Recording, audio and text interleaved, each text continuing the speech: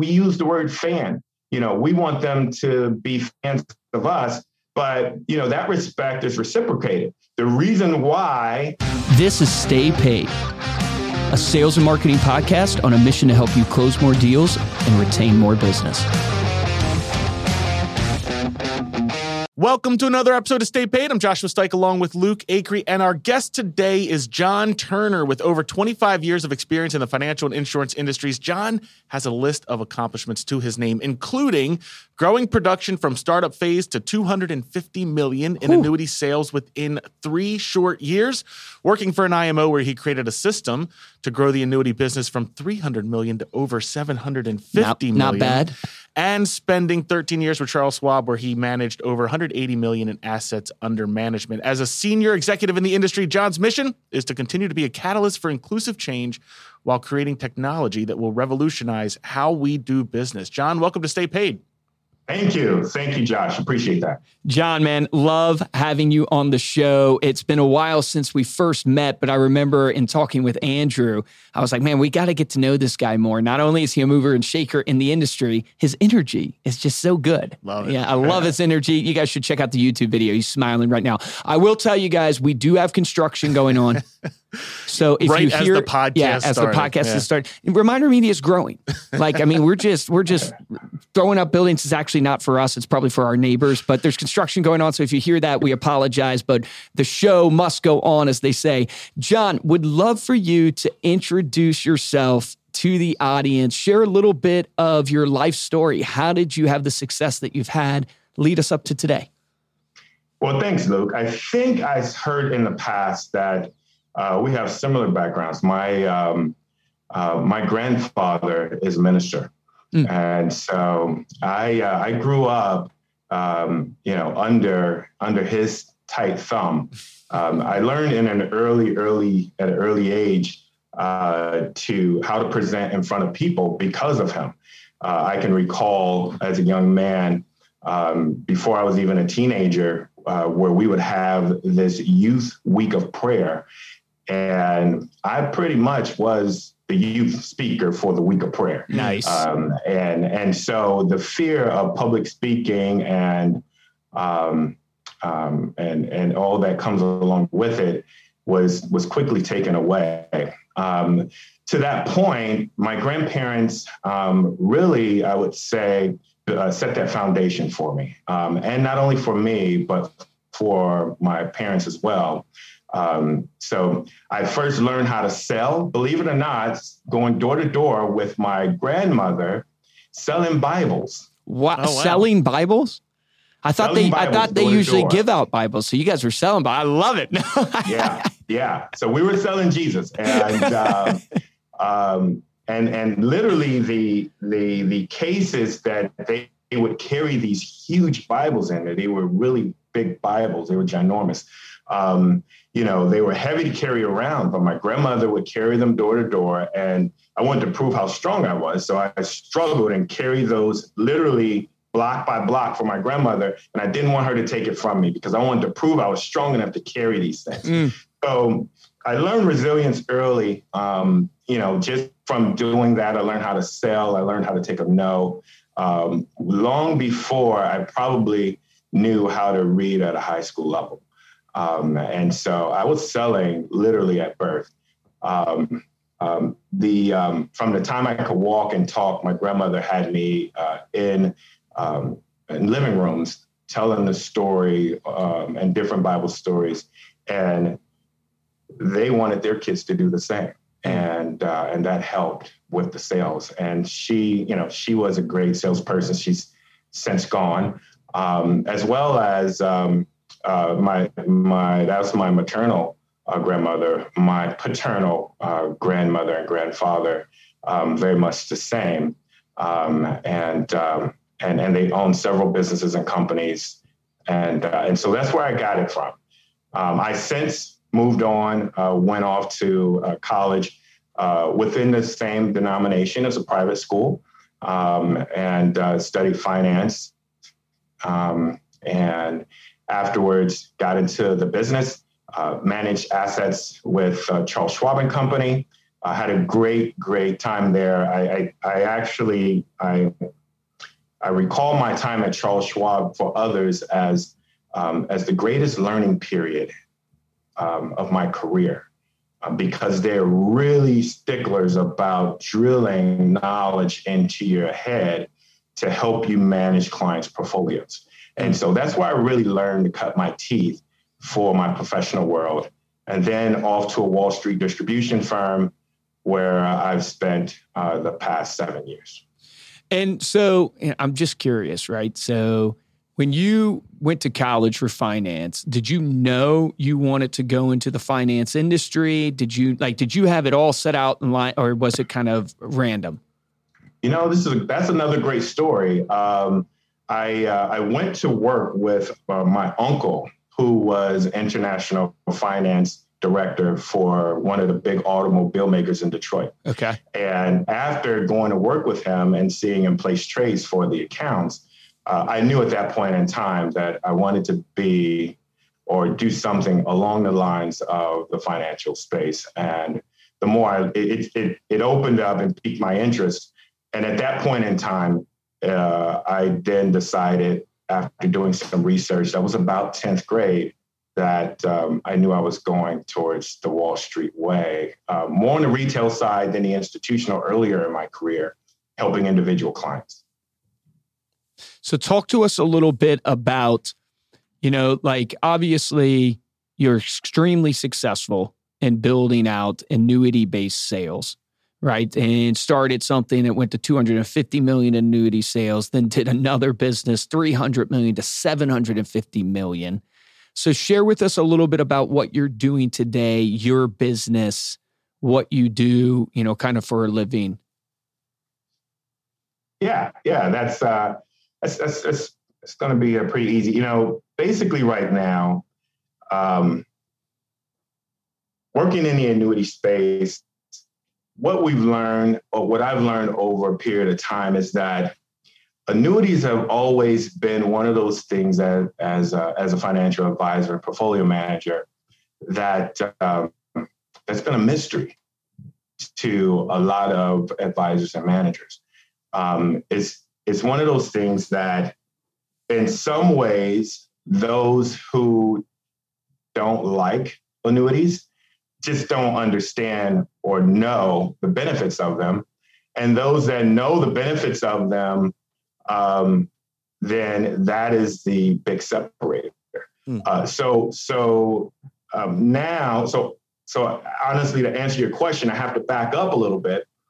I started after portfolio management. I learned during the portfolio management time, especially during the downturn of 2008, that those portfolios that had an element of a fixed indexed annuity to it actually performed 2 times, in some cases 3 times better than those that did it. So if you remember that time frame, nothing made money. International. We remember that time frame. Yeah, we remember. We didn't make any money either. Right. And in a lot of ways, we still have some blowback from that in our bank accounts. When was the last time we seen greater than 1% return on our cash at a bank or in a CD? Right. On money market rates. And so everything somewhat lost money. However, the benefit of a fixed indexed annuity stuck out like a sore thumb, because when the markets go down, they go to zero, right? So they don't give you a return, but they don't eat away. Yeah, they don't go negative at your portfolio. Mm-hmm. Yeah. And so by helping advisors learn that story and learn where that product fits into the total client portfolio allocation is how we've been able to grow the industry of the annuity space. Well, there's a golden nugget there before we move on to talk sales marketing. There's a golden nugget on sales in that I've always found, features tell, benefits sell. But really, in order to share benefits with somebody, you got to paint a picture and you got to share a story with them. I don't know the exact stat. Maybe Ariel, you can fact check me or whatever. But there is like a crazy stat out there. If you can share the logical numbers all day and people won't remember them, but they'll remember the story that you share with them, right? So it's so important in whatever you're sharing, whether you're in real estate, insurance, finance, you can come at people like you're a real estate agent. You can come out with them with the CMA, the comparative market analysis. And here's why your home's worth what it is because this home sold for this and it was the same square footage, blah, blah, blah, blah, blah. But you got to really paint a picture for them and share a story with them because that's what's really going to be memorable and move the emotion to get people to trust you and ultimately buy from you. That's exactly right. And we help advisors learn those stories. We help them and we tell them exactly what you just mentioned. You know, you have to learn the story to help your clients understand exactly what to get into. Because as you mentioned, no one's going to remember necessarily the facts or figures unless you guarantee something. They'll remember the pain of 2008 though. If they're old enough, they'll remember that. Yeah, exactly. And that triggers emotion. Look, people don't buy on logic. They buy on emotion. Like it has to logically make sense. People aren't, dumb, but they buy and they move on. They justify on emotion. On logic. Yeah. Right. That's right. So share with us a little bit about, because now you're on the leadership side, you're teaching other advisors, how to manage their business and generate leads and kind of build those relationships that are so critical to having a long-term business. What are you seeing that is working and is successful on the relationship side? Good. Yeah, on the relationship side, it's one of those things where, as we mentioned, you kind of always want to have a reason to touch, and again, one of the things that I'll share in detail even later in this conversation is that you want to have any reason to call. And that's what works.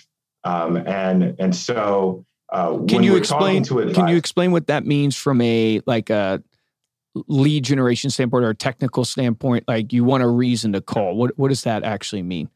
Yeah. So from a lead, or let's go from a lead generation side.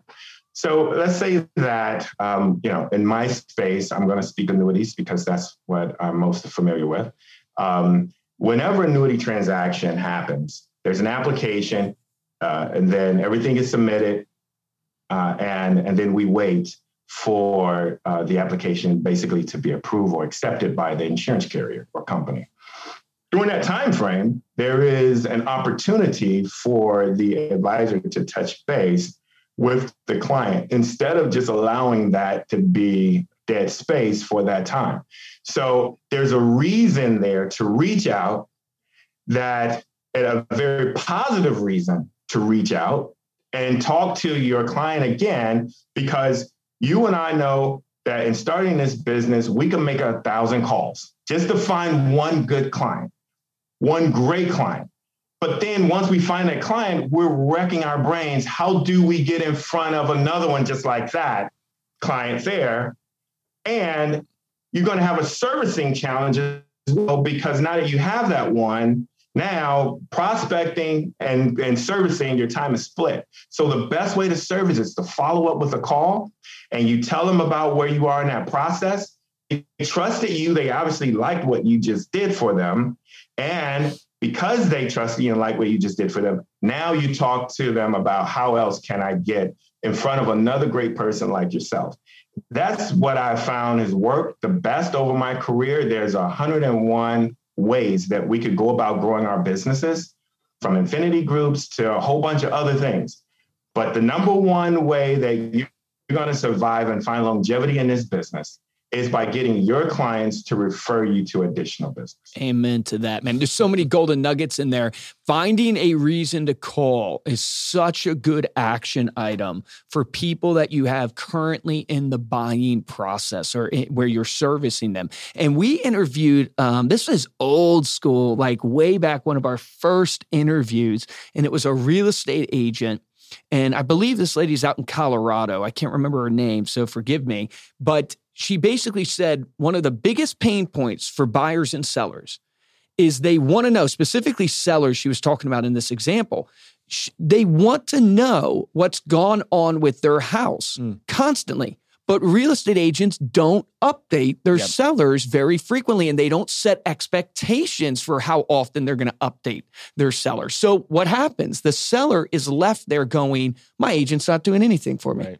Like, what's going on, right? And you've worked so hard. You've called 1,000 times to get this person to the deal, but they're sitting there left with a feeling going, what are you doing for me? Like, I haven't heard from you. So what she simply did in her business, which was a game changer, is she just updated. Now, she chose to do it every day, I believe. Yeah. So you don't have to do it every day. What I would encourage people is set the expectations, but I love your model. You're basically saying you can turn this into a way to generate leads. Just every chance you get, that's a reason to call. It's supernatural. Something's going on with the contract. You've made it to a different phase in the process. Pick up that phone, reach out to that client. The other thing, what was the language you used there, though? You didn't ask for the referral, right? You said, how can I get in front of somebody? Yes. How can I get in front of someone else that's like you, like yourself? Yeah. I love that line. It is. Yeah. And it triggers across reciprocity. We interviewed Jay Baer.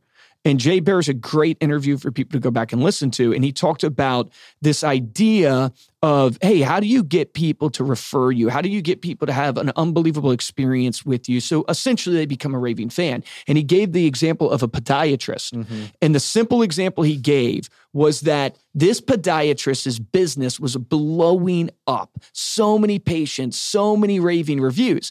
And when he went and researched, why is it that people literally will drive past 2-3 other podiatrists to get to this podiatrist? Like, there's nothing special about his service necessarily.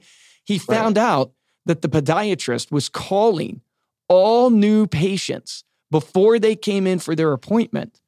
And he was talking to them, introducing himself to them.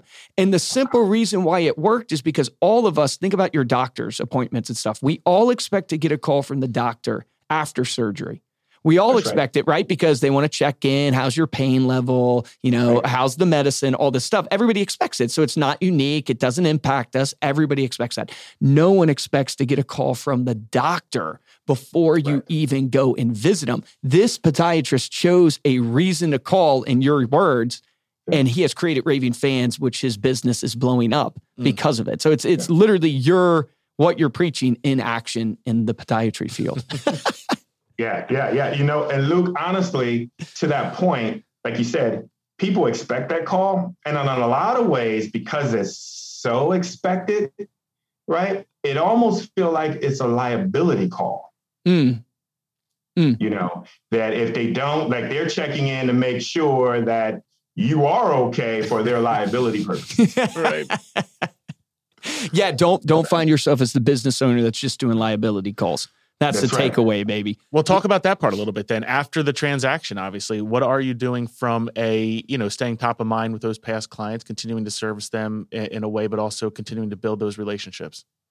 Yeah, Josh, that's a great question. In the industry, there is from a financial planning perspective, there's a plan, implement, monitor approach that the advisors go through.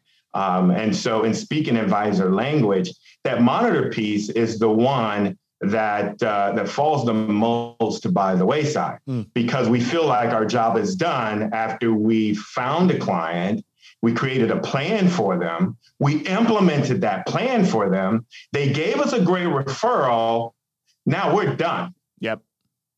Right? So you have to continue with that next phase of the monitor. So the monitoring process, how does that look? Well, depending on your practice size and things along those lines, you should be touching your clients at least 2 times a year. We did quarterly reviews when I was an advisor out there. But I would say you absolutely want to follow up at least twice a year and plan something with them. Don't just follow up with, we use the word fan. We want them to be fans of us. But, that respect is reciprocated. The reason why you asking me, Josh, about that language I use, I want to find another client like you. Mm-hmm. I am a fan of yours. Mm. So as a fan of yours, we want to touch base a couple times a year. You might be a great center of influence for our practice. We don't know until we continue to build that relationship. And so at least twice a year, get out with your client, do a lunch with them. Don't waste your calendar time. Look at your calendar. And if you have lunches open every day and you're not doing some exercise or something that's going to make you, a little more vibrant to finish the day, then put a client lunch there, put a beverage in the morning there, touch your clients, become their fans, and then they'll become a fan of yours. Do you do larger client appreciation events, or is it usually the one-to-one? Because I feel like we've been hearing more and more the value of the larger client appreciation event, whether that's a happy hour or it's a golf outing or anything like that. Have you seen success there as well? Yeah, we do a combination. There is a big value in doing the larger client appreciation events, especially if you can get outside influences where they can get additional nuggets from, as it relates to the industry. We did one in Vegas a while back around one of the big fights that were happening around there. And, that was a big draw and all of them appreciated it. You got to be careful about choosing venues. I was going to say, talk about liabilities, man. Vegas. Yeah. No, I'm just kidding. You got to be careful. So we definitely chose the venue that was off. You went back to selling Bibles when you did that event. You were man.